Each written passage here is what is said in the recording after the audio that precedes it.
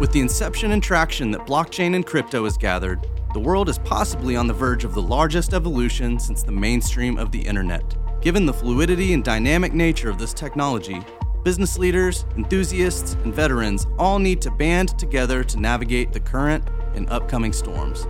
Participants in Web 3.0 want a trusted resource that gives them pertinent information about projects, tokens, technology, and businesses. We are business people talking the business of crypto.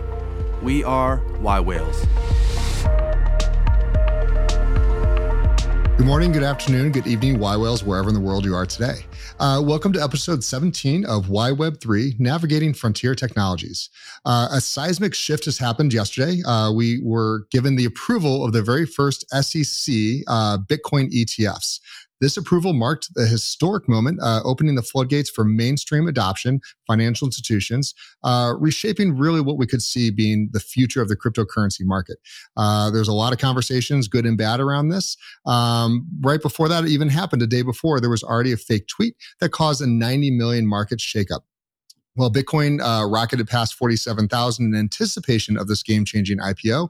A major stablecoin player is also stepping up into the public spotlight today with their own ICO announcements.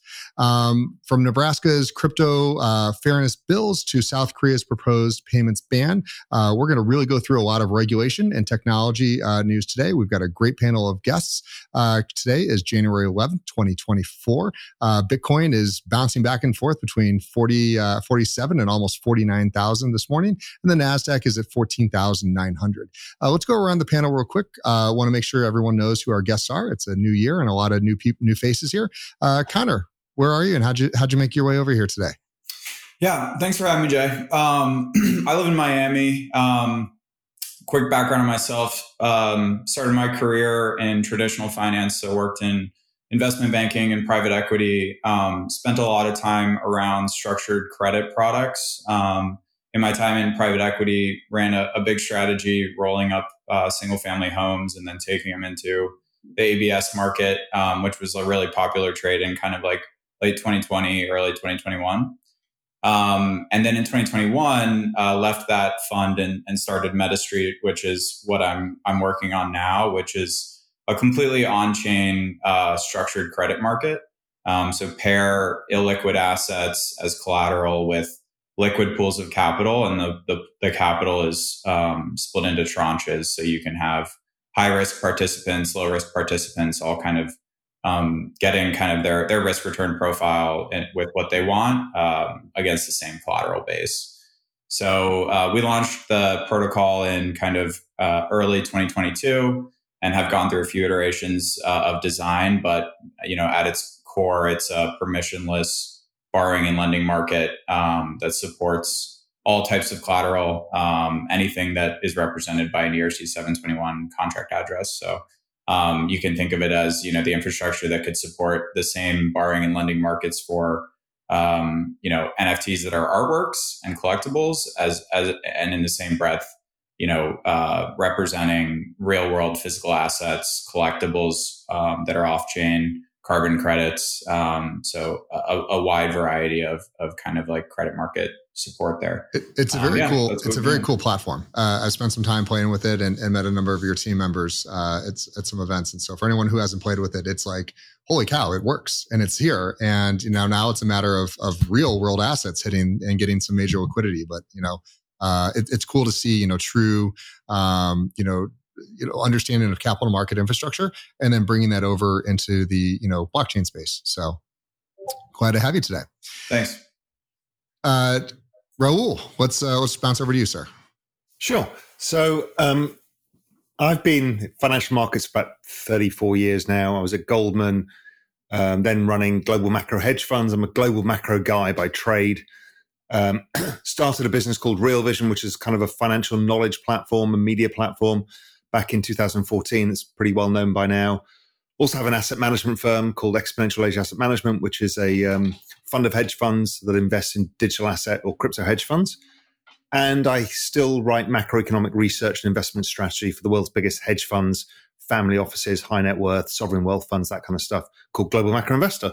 And I've been in this whole crypto space since 2012. Yeah, and I think one of the things you and I got to chat yesterday, I mean, you were doing some of the first, theses on why people should be looking from the financial sector at Bitcoin. So this is like today is like a big day for you. Yeah, I mean, my thesis originally, I wrote the first ever strategy piece on Bitcoin and how to value it back in 2013. And, I could see the kind of stock to flow idea for Bitcoin versus gold. But my thesis was, well, the entire financial markets are going to use this for its infrastructure. Here we are 12 years later, still not got there. Everything else happened, NFTs and DeFi and all of this stuff. But, the equity markets and the collateral markets not being tokenized, it's coming, but it's taking a long time. Yeah, absolutely. And Jenna, my travel buddy from last year, we got to hang out at a few conferences. So happy to finally get you on the show. Thanks for having me, Jay. I'm really interested in what you just said there, Raoul. Actually, the potential for DLT to transform and to take into its next digital phase of its life. Traditional financial markets was what first attracted me to this space. So that's very close to my heart. I've spent nearly 25 years, which is slightly scary, in financial services, mainly consulting. So I'm the founder and director of a consultancy called Markets Evolution, which specializes in financial innovation and regulatory strategy. I've been kind of looking at financial innovation for years, sort of crowdfunding, peer-to-peer lending, and things like that prior to getting an interest in DLT and its applications in the financial sector. I'm also one of the founding members and now a director and policy lead for the Digital Pound Foundation. So we're a not-for-profit trade association and think tank in the UK. That advocates for the implementation of a digital pound in both publicly and privately issued forms. So that's spanning the whole range of central bank digital currency, tokenized deposits, tokenized e-money, stable coins and their variants and things like that, as long as they're fiat referenced. We also advocate for a diverse, effective and competitive ecosystem for these new forms of digital money and what that might look like and how they can enable and be kind of an underpinning infrastructure in the transition to a digital economy and digital financial system. Fabulous. No, and if you can see, and thank you always to Andrea as she puts these panels together. I am the least educated in this on this panel, and so I'm really excited to kind of ask the questions because you can hear you got three experts in TradFi. That have all converted over into this blockchain-based ecosystem. And, we really all kind of have to understand that there's this balance of power of, the technology and this innovation around, regulation is bad versus what we're seeing today, which is like, hey, if you want institutions, if we want the largest liquidity providers on the planet involved in just Bitcoin, the OG, it's got to be wrapped, in regulation, and it has to have rules and compliance around it. And so, Connor, you've kind of worked on, how do you transition, into this? And I think a lot of us are kind of waiting for what is the game book?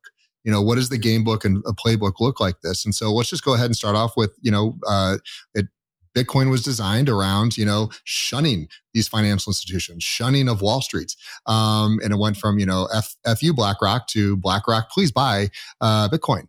And so I think it's going to be really interesting. I'd love to hear just the theses around the horn. Right now we've already got, Kathy Woods is from ARK.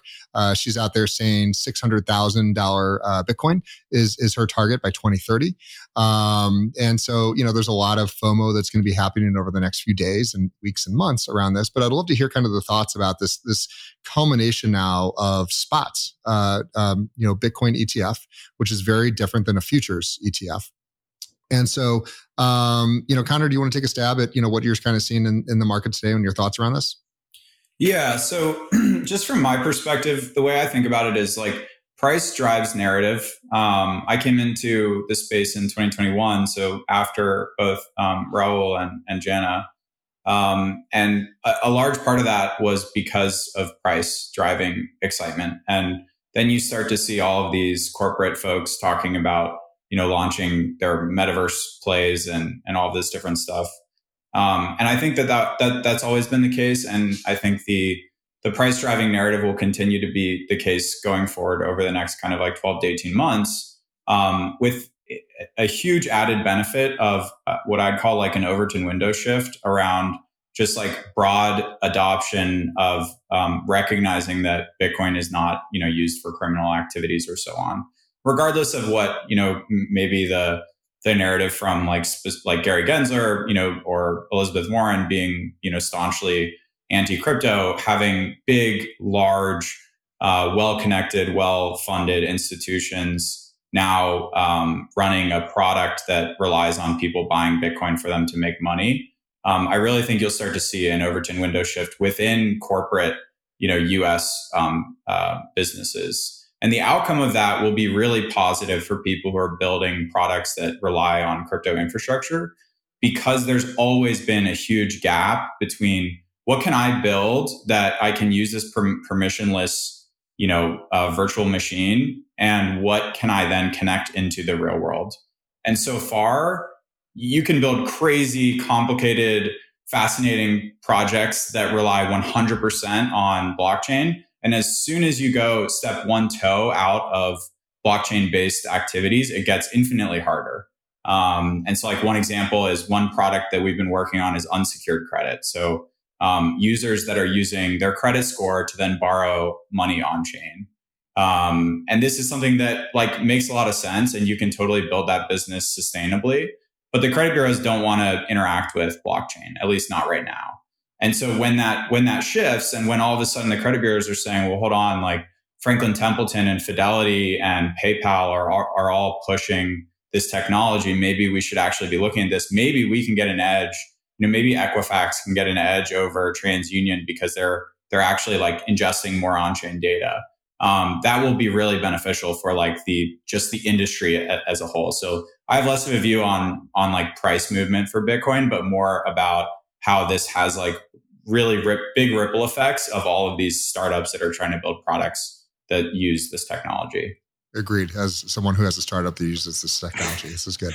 Raul, coming back to you, and again, we talked about it earlier. You've been in the space for a long time. You probably stood on a lot of stages back in 2012, 2013, early in the days, and said, "Hey guys, there's something coming. Here's what it is. Look at what it's already done." And we've seen the pictures of the crowds back then, and we've even seen pictures last year. I was at Bitcoin Miami. It was a ghost town. Are you feeling a little bit of good validation that out of all the different assets there's choose from, Bitcoin is the OG. There's been thousands, tens of thousands of alternatives, Bitcoin Gold, Bitcoin this, Paxos has made a whole bunch of things.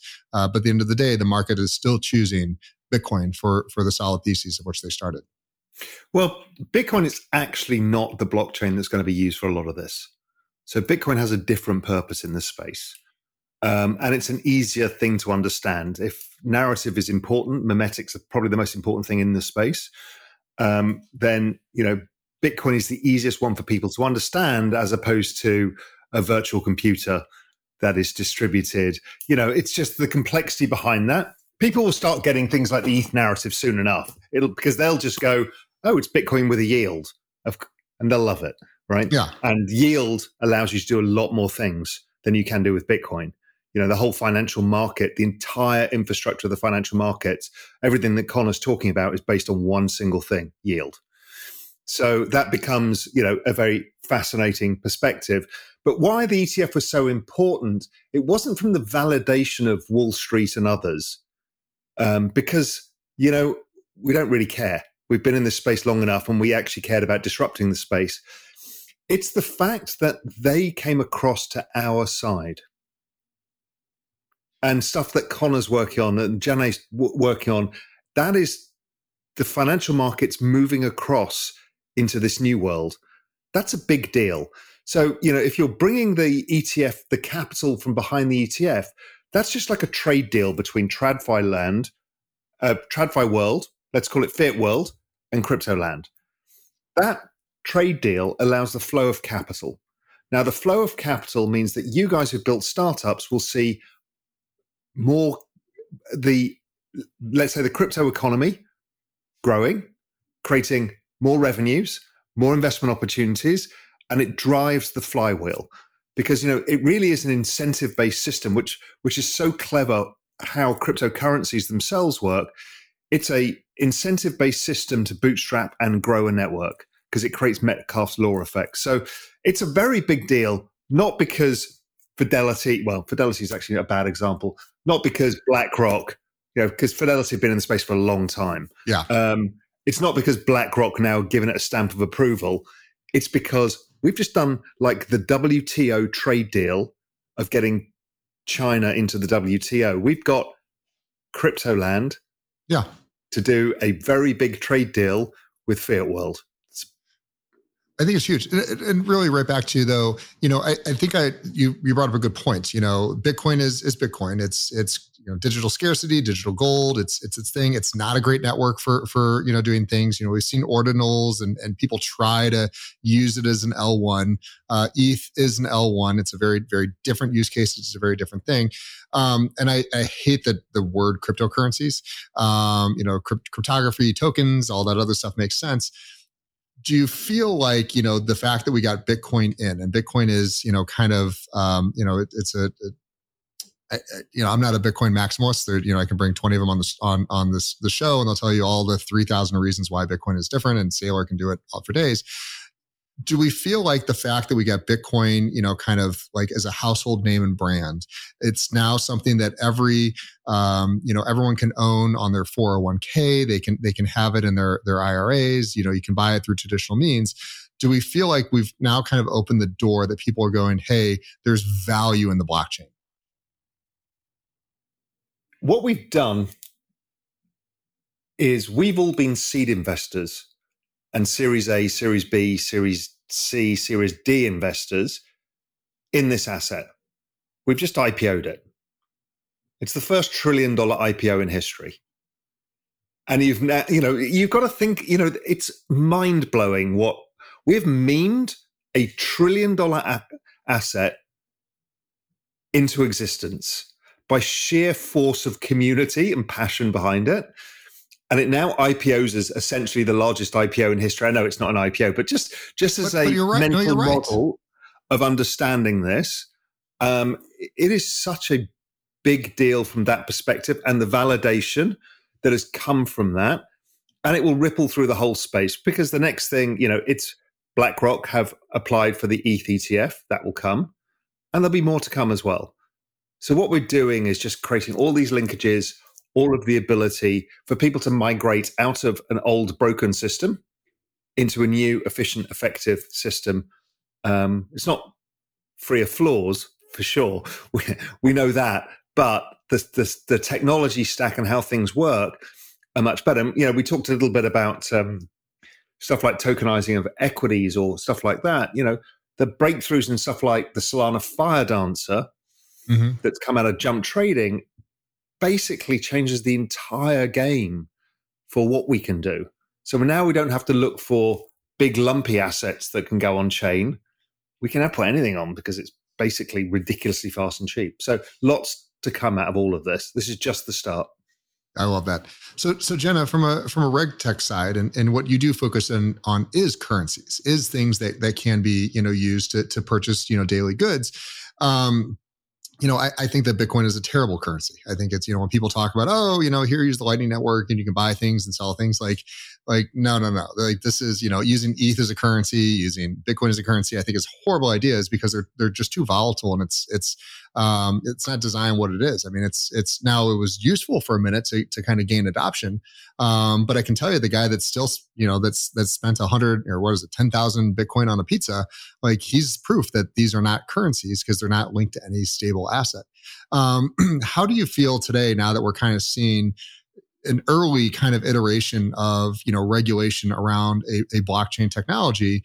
Do we feel like this is going to open the road towards, CBDCs, being globally accepted, or just institutions kind of saying, okay, there's technology behind the blockchain that's worth looking at?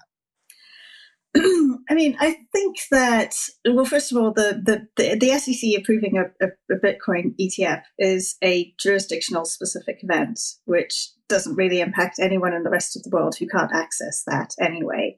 I think that it has significance, though, on a wider scale, because if it paves the way to the introduction of ETH ETFs, for example, and things like that, then it ultimately leads investors to question why they want exposure to the underlying asset. And that's going to be for different reasons. So for Bitcoin, for example, although it is a terrible means of payment due to its volatility, I think it's going to cast the spotlight on more on the question of why is Bitcoin deemed to be a valuable asset? What purpose does it actually serve, and what purpose will it serve on an ongoing basis? I think the case is more evident for those of us who understand how DLT and blockchain works and what it can be used for something like ETH, because it's clear there that if you're exposing yourself to ETH, then you're basically taking a bet on the utility of the Ethereum blockchain. So I think there's going to be some interesting questions there. I mean, Bitcoin, despite the fact that most of us would say it's a terrible store of value and it's terrible as a means of payment, it is actually used for those purposes in some parts of the world where, people's currencies are even worse. And so it does have utility in that respect. But I think as more ETFs are created on different underlying cryptocurrencies or baskets of cryptocurrencies, then there is going to be more analysis of what the value of those blockchains are, especially now that they're coming into the realm of, the regulated investment world, who do have the analysts who are going to look at this in more depth and look at the inherent value and stuff like that. In terms of the impact on adoption of digital forms of fiat currency like CBDCs, stablecoins and things like that, I think there's very little impact, really. I think that the two are sufficiently divergent in terms of their form and function and stuff like that, that it's not going to really move the dial in that respect. I think, though, that again it might help clarify in some minds more in the TradFi world as, analysts start looking at, again, inherent value and use cases and things like that. I think this might force them to finally, understand some of the differences between these different types of digital currency and what they can be used for and stuff like that. Yeah, I mean, to me, I'm in what I am a maximalist in is that the SWIFT system and kind of the banking interchange systems are going away, and that the entire world will be on, a blockchain interchange type system. I don't think there's going to be one chain that rules them all. I think, I just watched a really interesting, story about, Netscape had 98% of the browser market, in the early 90s, and they're non-existent today. So first mover advantage isn't always what's needed, even though right now Ethereum has been able to capture that. We've seen a lack of innovation in reality kind of come out of that ecosystem. So my question to the panel, and feel free to chime in, is, are we going to see kind of maybe a splintering of this ecosystem? Are we going to see kind of the dark web, and then kind of the regulated side of things happening, where there's the degens are going to do what they're going to do. They're going to play with the technology. They're going to be anonymous.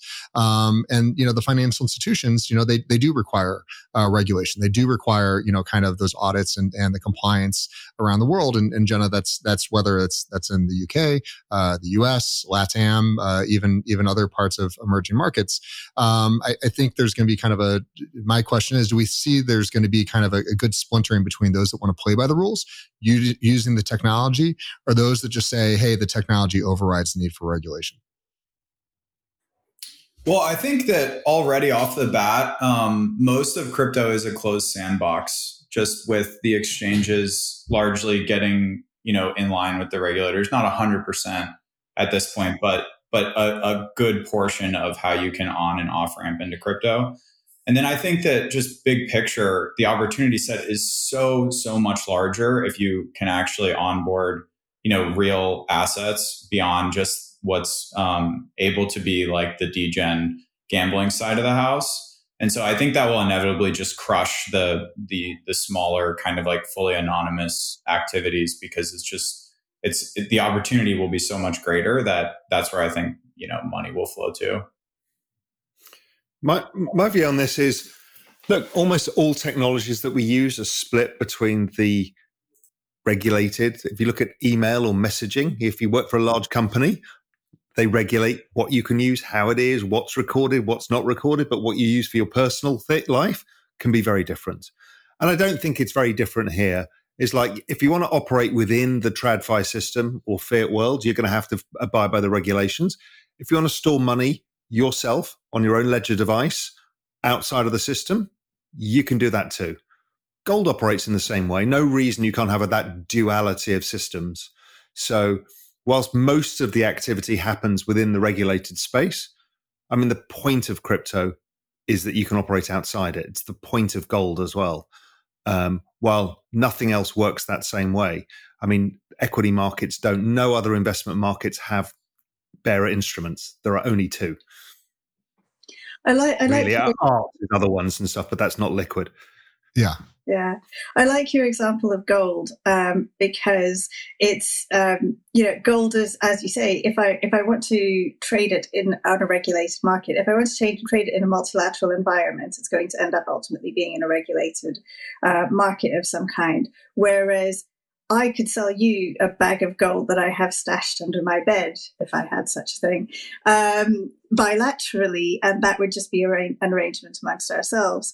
I think, though, the key difference with the DeFi world is that question over whether anything is, truly DeFi, whether anything truly doesn't have an operator. There are obviously situations in which something will be genuinely bilateral, and I think that's the same as the gold case and things like that, or two people exchanging, one paying another in cash or something like that. But DeFi introduces the new question of, can we have a multi-participant system that is truly decentralized? Which is a really interesting question, and I think where we've had a few regulators. We've had a few examples. I mean, the more successful protocols within DeFi space, Uniswap, for example, it's a great example. When things start early, obviously there's people involved, but over time it just becomes an ecosystem and a decentralized It's a decentralized exchange, and it works phenomenally well. That you don't need humans in the middle at all. There's no help desk. There's no numbers. There's nobody to call. There's nothing to set up. It just happens. But that's exactly what regulators hate. They hate the fact that ultimately, if you let a bunch of retail consumers go wild at this, then somebody's granny is going to lose their life savings or kill themselves or something like that.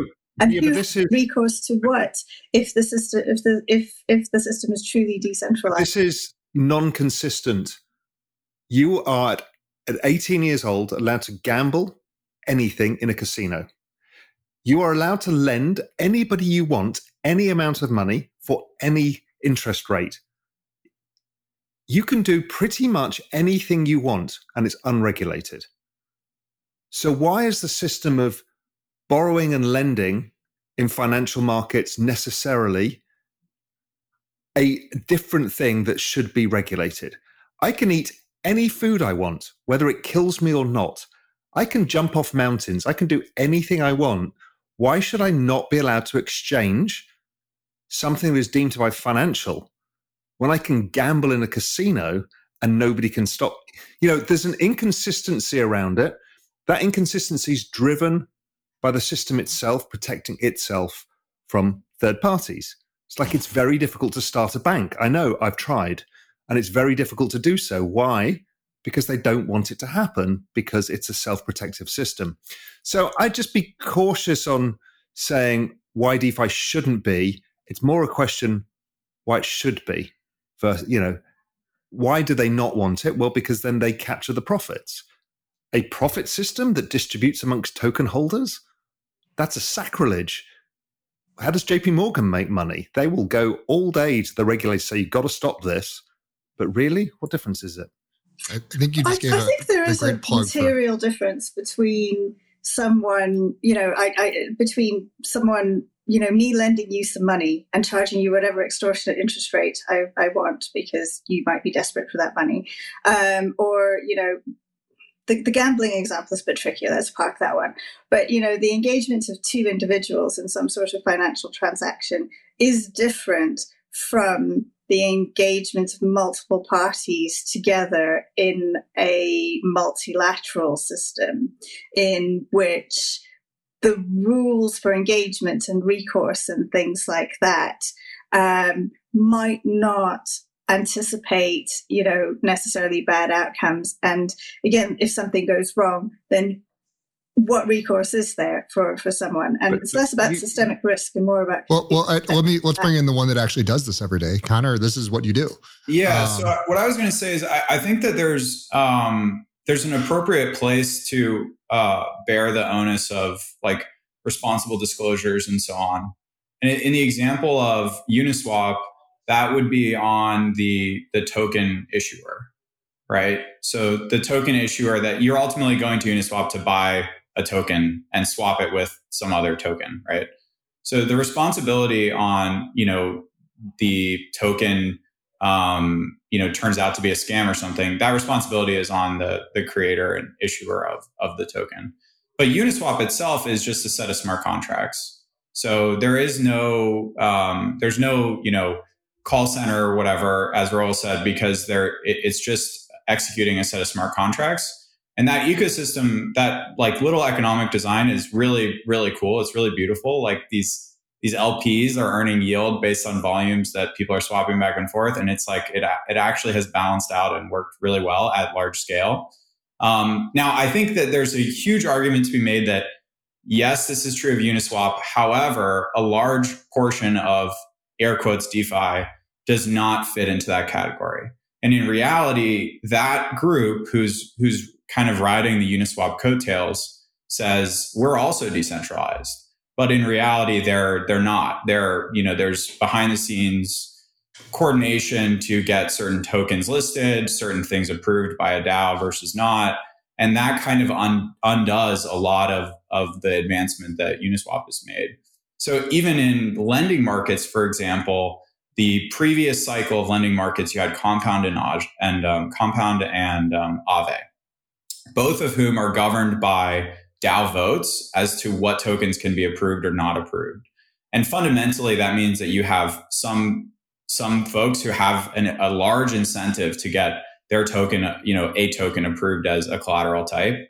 And that results in probably nefarious actions. But from 2021 until now, we've seen an introduction of truly permissionless lending markets as well, multilateral lending markets, where you have lenders that are actually setting prices individually, all of whom are aggregated together and create a market. So Ajna, Morpho, these are two that do ERC20 lending. Obviously, what we're doing is NFT to ERC20 lending. That's also fully permissionless. And in an academic sense, it's like there's truly no centralized party in any facet of that decision making. So I think that there's like a really strong argument to be made that this stuff that's truly permissionless is a massive technological innovation. However, there's all of these like coat hangers that are riding alongside them and are kind of bringing a bad name to what the folks that are like doing true innovation can offer. So that's my perspective on it. I think, and the reason I posed this question, and it was a good one, it spurred a good conversation amongst the panel, is I think we're going to see a splintering between retail, which is, consumers wanting to interact in peer-to-peer trading and they're going to choose the best protocols of which provide them safety. But then you have the institutions. There's very few institutions, no matter how big they were, BlackRock, any of these other guys, that were willing to touch it unless they had that regulatory clarity and they could meet their fiduciary responsibilities to their shareholders. The only reason they did that is because they were forced to. I've spent a lot of time speaking to Apollo and a whole bunch of these people. They were desperate to get involved in the lending markets because they do that anyway in unregulated lending markets all the time, the private markets. But they were so scared because the regulators were bad. It wasn't that they wanted regulation because it's a cowboy marketplace. These guys know how to operate. They actually very much so. didn't want to get sued. Simple as that. Yeah, I mean, Ripple. I mean, we talk with the Ripple team constantly. I mean, $200 million in legal fees that they've had to put out, and defensible across the board that they're correct. And if there's been an issue, they're happy to provide it. They've been operating as if they IPO'd years ago. I mean, all the audits, all the discrepancies, like they do the work.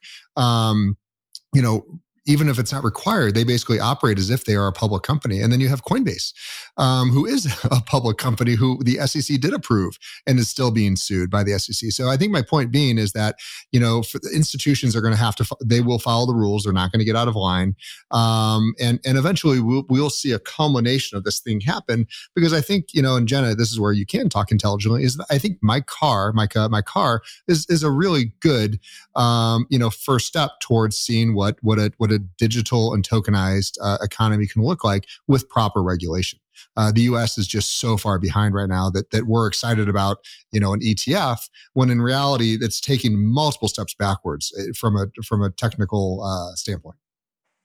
Yeah, and I think it's a reflection of the US is at a bit of a disadvantage when it comes to this stuff from a regulatory perspective, because it's got so many different regulatory agencies involved, and a lot of stuff is, instead of being done at a primary legislative level, it's kind of been done through the courts, and it's test case after test case and things like that.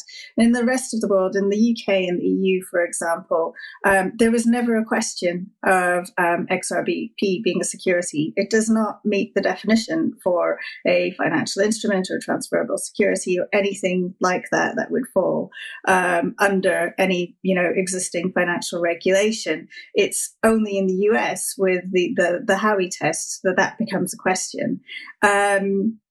And so I think, in some cases, it's the rest of the world looking at what goes on in the US with a sort of sense of bemusement. It's like, guys, how are you ever actually going to move towards mass adoption when you can't even figure out what's security and what's not? You don't have any, bright lines around that. I think Mika is a really good example. I mean, it's not perfect, but the EU did consult heavily with a lot of different sectors and different types of market participants and things like that in pulling it together. And it's a pretty good template for, as Connor said, regulating the issuer and the issuance and that kind of thing. And it has some definite limitations and some innovative ideas. I think, Mika too is already in the works behind the scenes. But it's really good first step, and as a harmonized regulation across a number of member states as well, some of which had already come up with their own local regimes. It had the opportunity to look at what had been learned in those local regimes and things like that before it got started. And it covers a lot of activity, but not all of it. So I want to kind of pivot this conversation a little bit, and let's go forward, because everyone's an expert on this call, and I think that there's a couple core issues that can be addressed and called out from kind of an overall asset class that have not gotten there. And Jenna, you and I got to hang out at the Firebox conference this year and really see, what institutional custody looks like. And so I have been saying for the last few years, when people say, what's the biggest, how is crypto going to be adopted by mainstream? When is this going to be a thing? I think bridges and wallets are two of the just absolute, we are lagging behind so far, because the concept of self-custody, I say you're right. It's just a really bad idea. I don't care how smart you are. I don't care what piece of ledger plastic you have. We saw Fireblocks and the infrastructure these guys have built, which is institutional grade.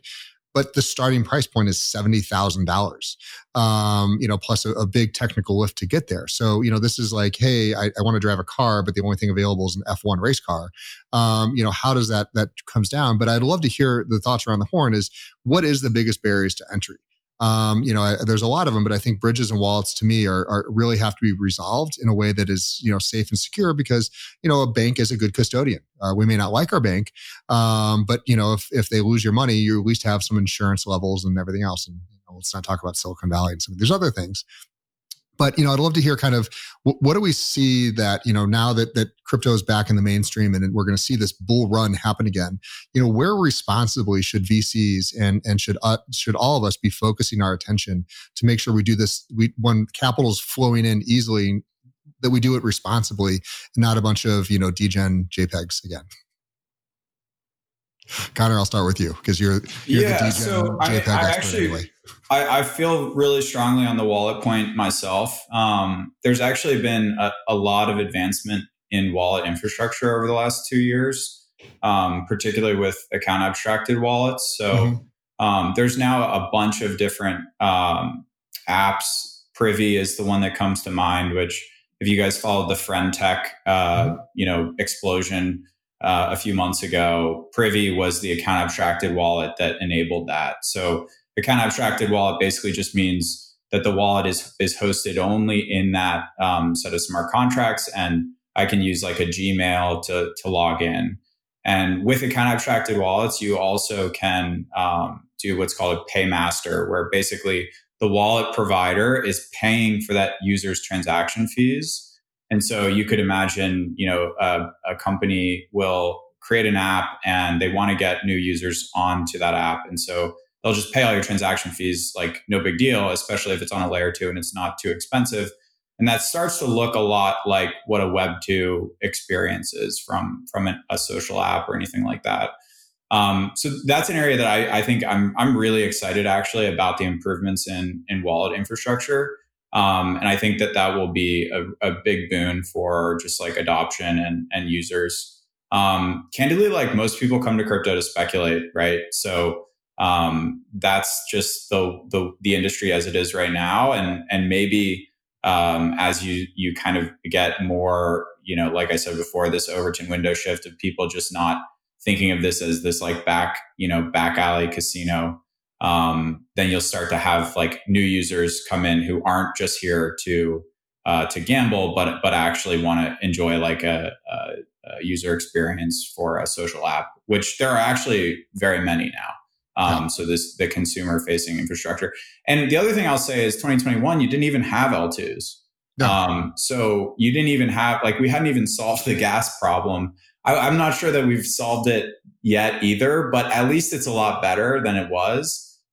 You're going to start to see like some pretty cool apps come out that are consumer facing because the dev tooling is now there that people can build this stuff. And, I can build an unsecured credit app using a Privy wallet and it's mobile first, and that'll take me 2 months. And that's so that like is pretty cool. I think that will be like a huge boon for the industry. Real quick on that same note, are you feeling very much multi-chain is our future, or do you feel like there's room for like a Solana to just say like, look, gas is irrelevant. It's just do it all on a single chain? Yeah, I think I definitely I pay attention to Solana. I think it's relevant. I think there's a lot of value stuck on ETH and EVM, chains. And I think that's really, really attractive for new startups. So that's really Solana's problem they'll have to solve is attracting the dollars.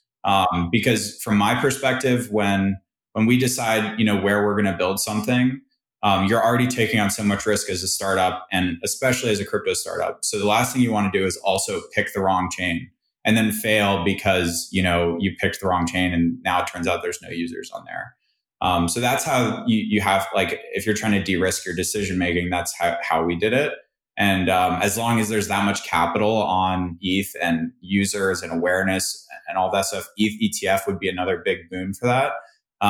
It will be harder for other chains to compete. That being said, Solana offers something that ETH absolutely does not. So I totally could see the argument for Solana being, relevant going into the future.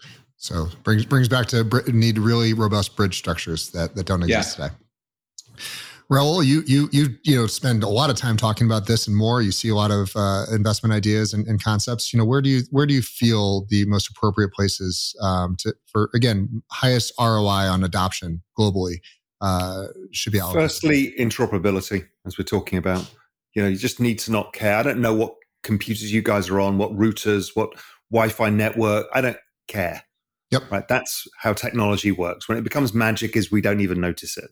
So I think that's a key thing. Wallets are part of it. How do wallets exist? I think the integration with the TradFi system will make it easy as well to link all these things together. I think that's all coming. As Connor says, everybody's building. Tons of money went into all of this. I think the other thing that's going to be incredibly important is digital identity. This whole world of AI, you're going to live it in the US over the election, and it is going to be horrific. Terrible. And there'll be forced regulation really fast on everybody over AI. Nobody's had again, like crypto, it's a distributed system of which you can't really touch it. So we're going to need digital identity really fast. And I think it's very useful. We've seen in India roll out really well. That wasn't on blockchain, but the Aadhaar system went out to 1.1 billion people. And then their payment system on top. And then that digital system allowed for KYC, AML, because you set it up in advance in a locker essentially, and then you can go with your fingerprint and KYC everything. Right now, I live in the Cayman Islands. It's a KYC nightmare. Everything you do, you try and buy a loaf of bread, you need to produce 17 documents. I mean, it's just awful. And if I could do that with my fingerprint, it would be great. And you can do that in India, of all bureaucratic countries in the world. So it's coming. So that's the other one, digital ID, and that digital and attached to your ID, permissioned, that you permission uses. Yeah. No, and I love that and agree with it, because as we build, we have our project FinRamp, and we deal with, digital IDs as well. And I was shocked when I really did a deep dive into digital identity. And Jen and I spent some time with the CTO of blockchain from Visa while we were in Mexico. And I was shocked to hear that the average person is being KYC'd, and not just multiple times, but being KYC'd by the same companies, over and over and over again, because they don't have a way to store these things. And so I think that you're right. There's going to be definitely this AI that we need to determine what's a human, what's not a human. And I believe that that's something that should be disclosed, because I don't, it's great that I can chat with ChatGPT and have these conversations with bots. I need a definitive, like, this is a human and this is not. And so I think there's going to be this really big, kind of awakening moment that we're going to have maybe this year, maybe next year, about who am I speaking to? Who generated this data and who validated this data? What information, what video you're watching is real. I'm training a bot right now that is a video version of myself that you have conversations with. It's mind-blowing. Yeah. And you can't really tell. Yeah. And voice is already gone. Like my voice, I've recorded a couple hundred podcasts at this point. No one would ever be safe to have just a phone call with me. The best you could do is hope that Zoom is here. But in the same sense, you got hundreds of hours of me recorded on Zoom on YouTube. In this exact setting, I fully believe that I can have a better version of myself that's AI generated doing this in the next few years. But I think that, I'm going to pivot over to you, Jenna. We actually talked on stage at Transform Base that I said, I think one of blockchain's integrations with AI is it's the best protection for humans against AI. The concepts around token gating, the concepts around, ID invalidation and re-verification.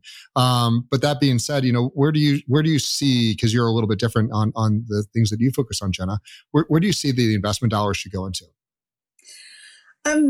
I think, and I agree with what everyone else has said around wallets, bridges, interoperability. I mean, I think a really interesting challenge is how fast the space is moving and what this means for adopters, basically, and what this means in terms of the solutions we need. And it's a bit difficult to explain, but basically, if we look at how data storage has changed over the years, like we used to have, we all, most of us probably remember floppy disks and hard disks before that, and we remember, we remember external hard drives. I have an external hard drive that is, full of stuff, and I can't even begin to think what I'd have to go through to try and get to access it. And that's just how data storage formats have changed over maybe like a 35-year period. If we look at what's happening in the blockchain space, and, as you said, layer 2s didn't even exist, 3-4 years ago.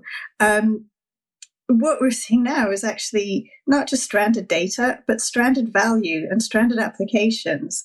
And I think that's a real risk. An early adopter gets in, they get involved in something, and then due to just the rate of innovation and change in this space, they find that not only do they have data stranded somewhere, but they have assets like, actual value stranded somewhere. And that's a hugely off-putting factor, I think. Somebody buys an NFT or, they an NFT of a cat they really like or something like that today. And in a year's time, they might not even be able to access it. And that's before you get onto actual value again. And so I think a key component of this move to interoperability and the kind of seamless user experience which wallet providers can provide is taking away that uncertainty behind the scenes, having some sort of, guarantee of backwards compatibility or the ability to port and migrate. And this ties into the bridging and interoperability side of things, because ultimately people want to take what they're doing and investing now and carry it along with them as the ecosystem evolves. And that's certainly on both the retail and institutional level as well. But they don't necessarily want to concern themselves with how exactly that's done behind the scenes or even necessarily that it's happening. So I think that is going to become, quite a hot topic at some point. Not very exciting, but increasingly important. Jenna, I feel personally attacked by your statement because on today of all days, I have to remember that in 2010, I purchased 100 Bitcoin for $20. And because there was no intrinsic value and there was nothing I was interested in, when I threw away the computer, there wasn't even wallets back then. You had to log into a node. And it was just this incredibly complicated thing that never, there was never a way, and, but Mt. Gox people are theoretically getting some of their stuff back. So you're right. Being an early adopter in this, isn't always, a benefit. And so I think that, again, we've kind of hit the nail head. It's infrastructure. I mean, it's infrastructure and its base level. We've proven mathematically that these tokens are immutable. We've proven, that a blockchain can exist and be distributed. But the actual interactions that we have with them, and how we use them is really now that interoperability thing that I think every one of us hit on. So as we kind of, one more point, I just want to bring it, which is the actual usability. So now, we saw the rise, I think, a few years ago when stable coins came on. And when we talk about real world assets on chain, 98% of what those are today is stable coins. And so with Circle now, IPOing, and I think USDC is, to me, I feel safest with it. I don't really feel massively safe with most of these. But that being said, I'd love to kind of, in a reverse fashion, we'll start with Jenna. When we start getting into actual stable coins, CDBCs or whatever we're going to call them, do you feel that that's going to come from the private sectors, or do you think that's going to come from governments that are going to be the issuers and reliability, or will be a mix of both? To be honest, I think that there are two sides of this, really. There's kind of retail usage of CBDCs in particular, and wholesale usage.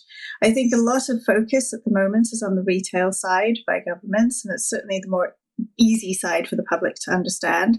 I don't think necessarily that retail is where most focus should be, especially since there's more institutional, so bank interest in other, in their own tokenized deposits and things like that.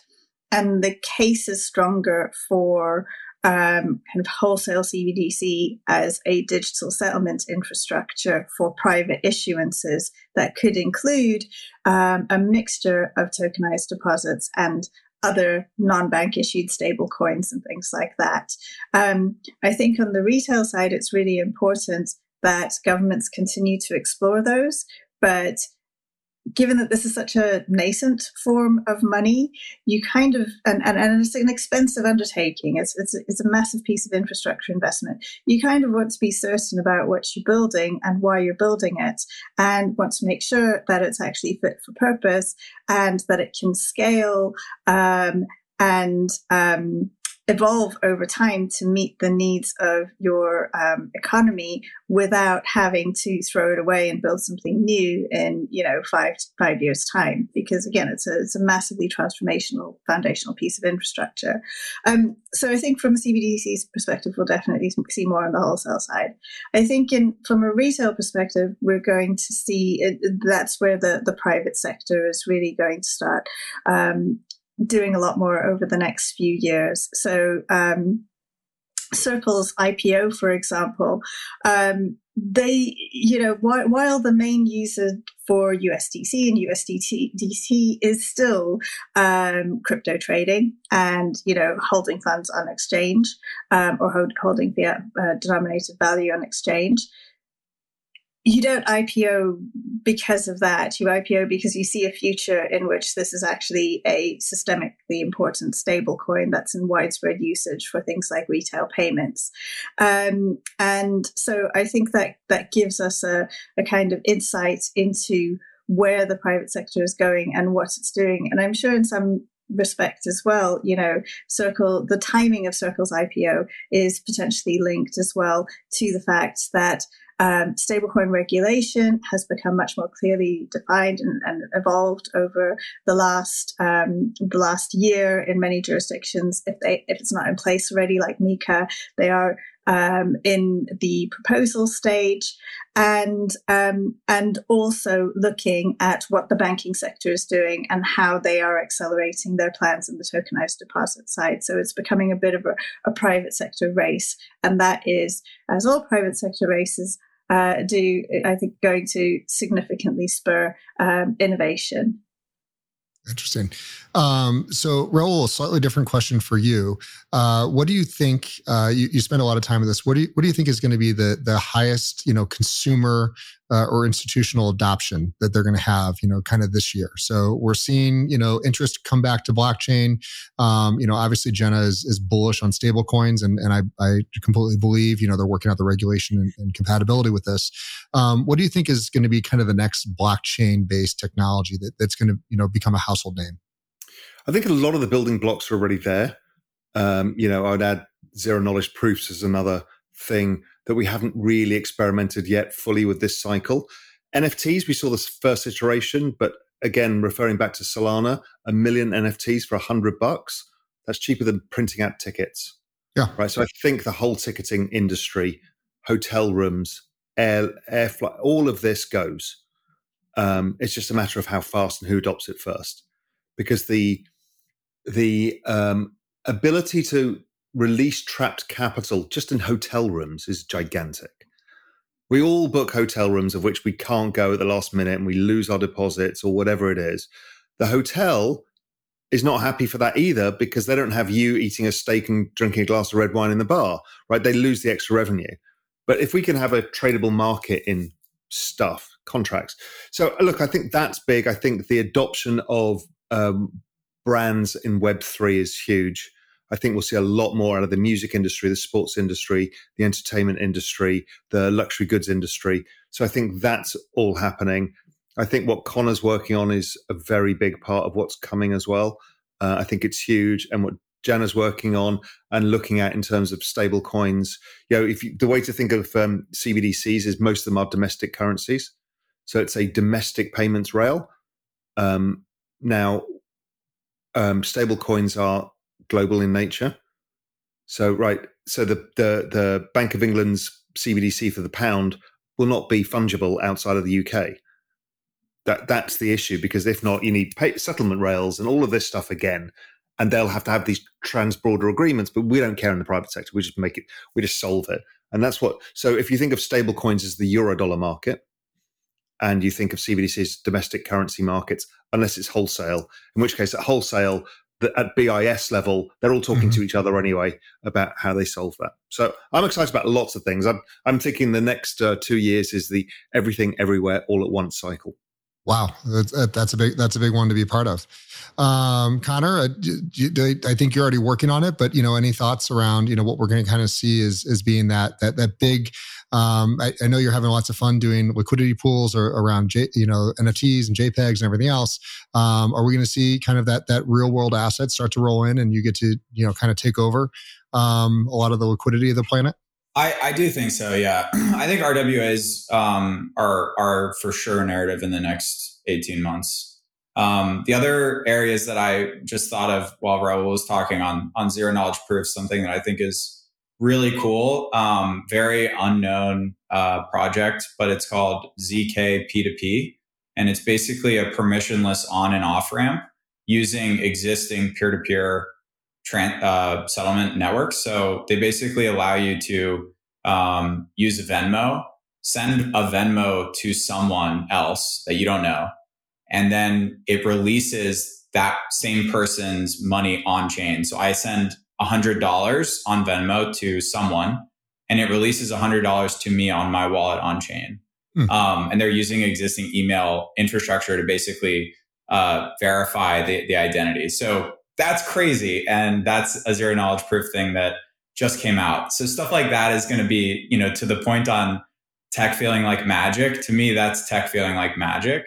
And the other one I'll call out is I think we've gotten to a point in the narrative cycle to sufficiently say that the metaverse is dead, which is also exactly when it starts to really make sense.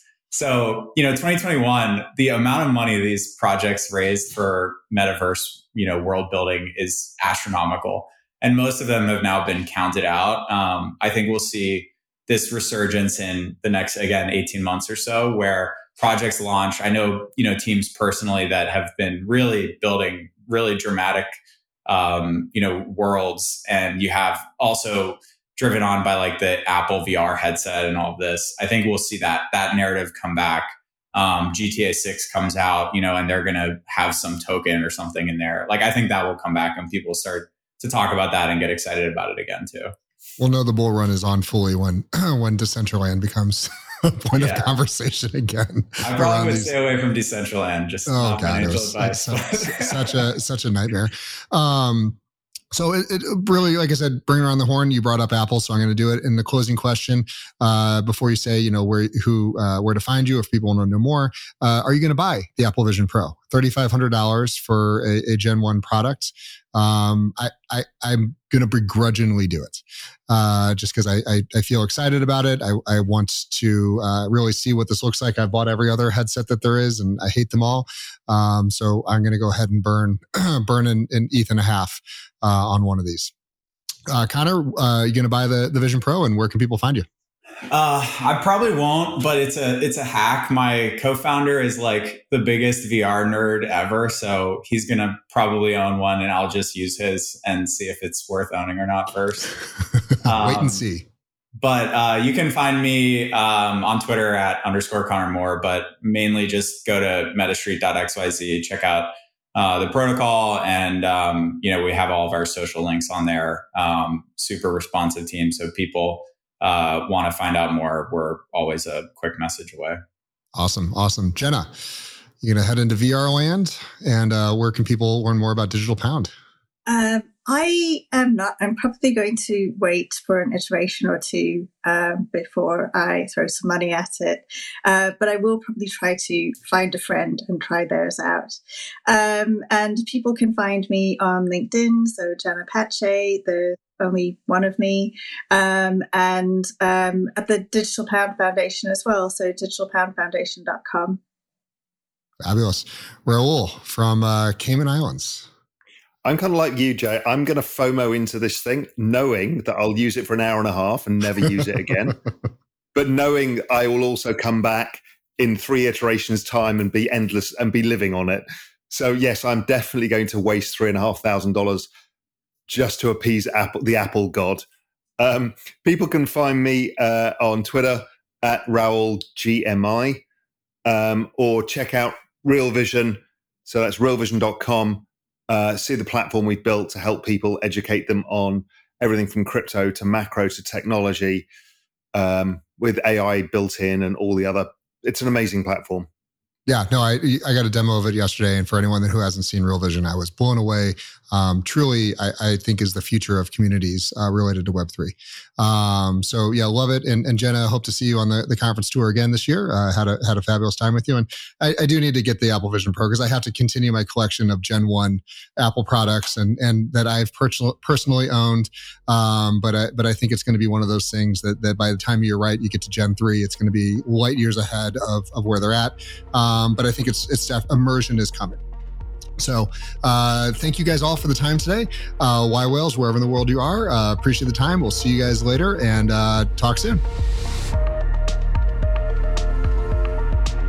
yWhales was founded in 2021 by Jay Steinbach, a passionate entrepreneur and business owner, with the purpose of bringing YPO and YNG members together in the cryptoverse.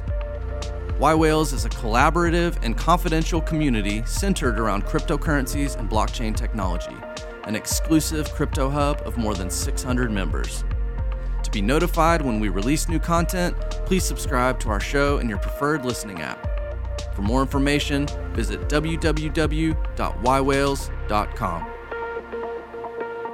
yWhales is not affiliated with YPO, but at this time only allow for YPO, YPO Gold, and YNG members due to privacy and confidentiality. Support and production for today's episode was done by Truthwork Media. Nothing in the podcast constitutes professional and or financial advice, nor does any information on the podcast constitute a comprehensive or complete statement of the matters discussed or the law relating thereto.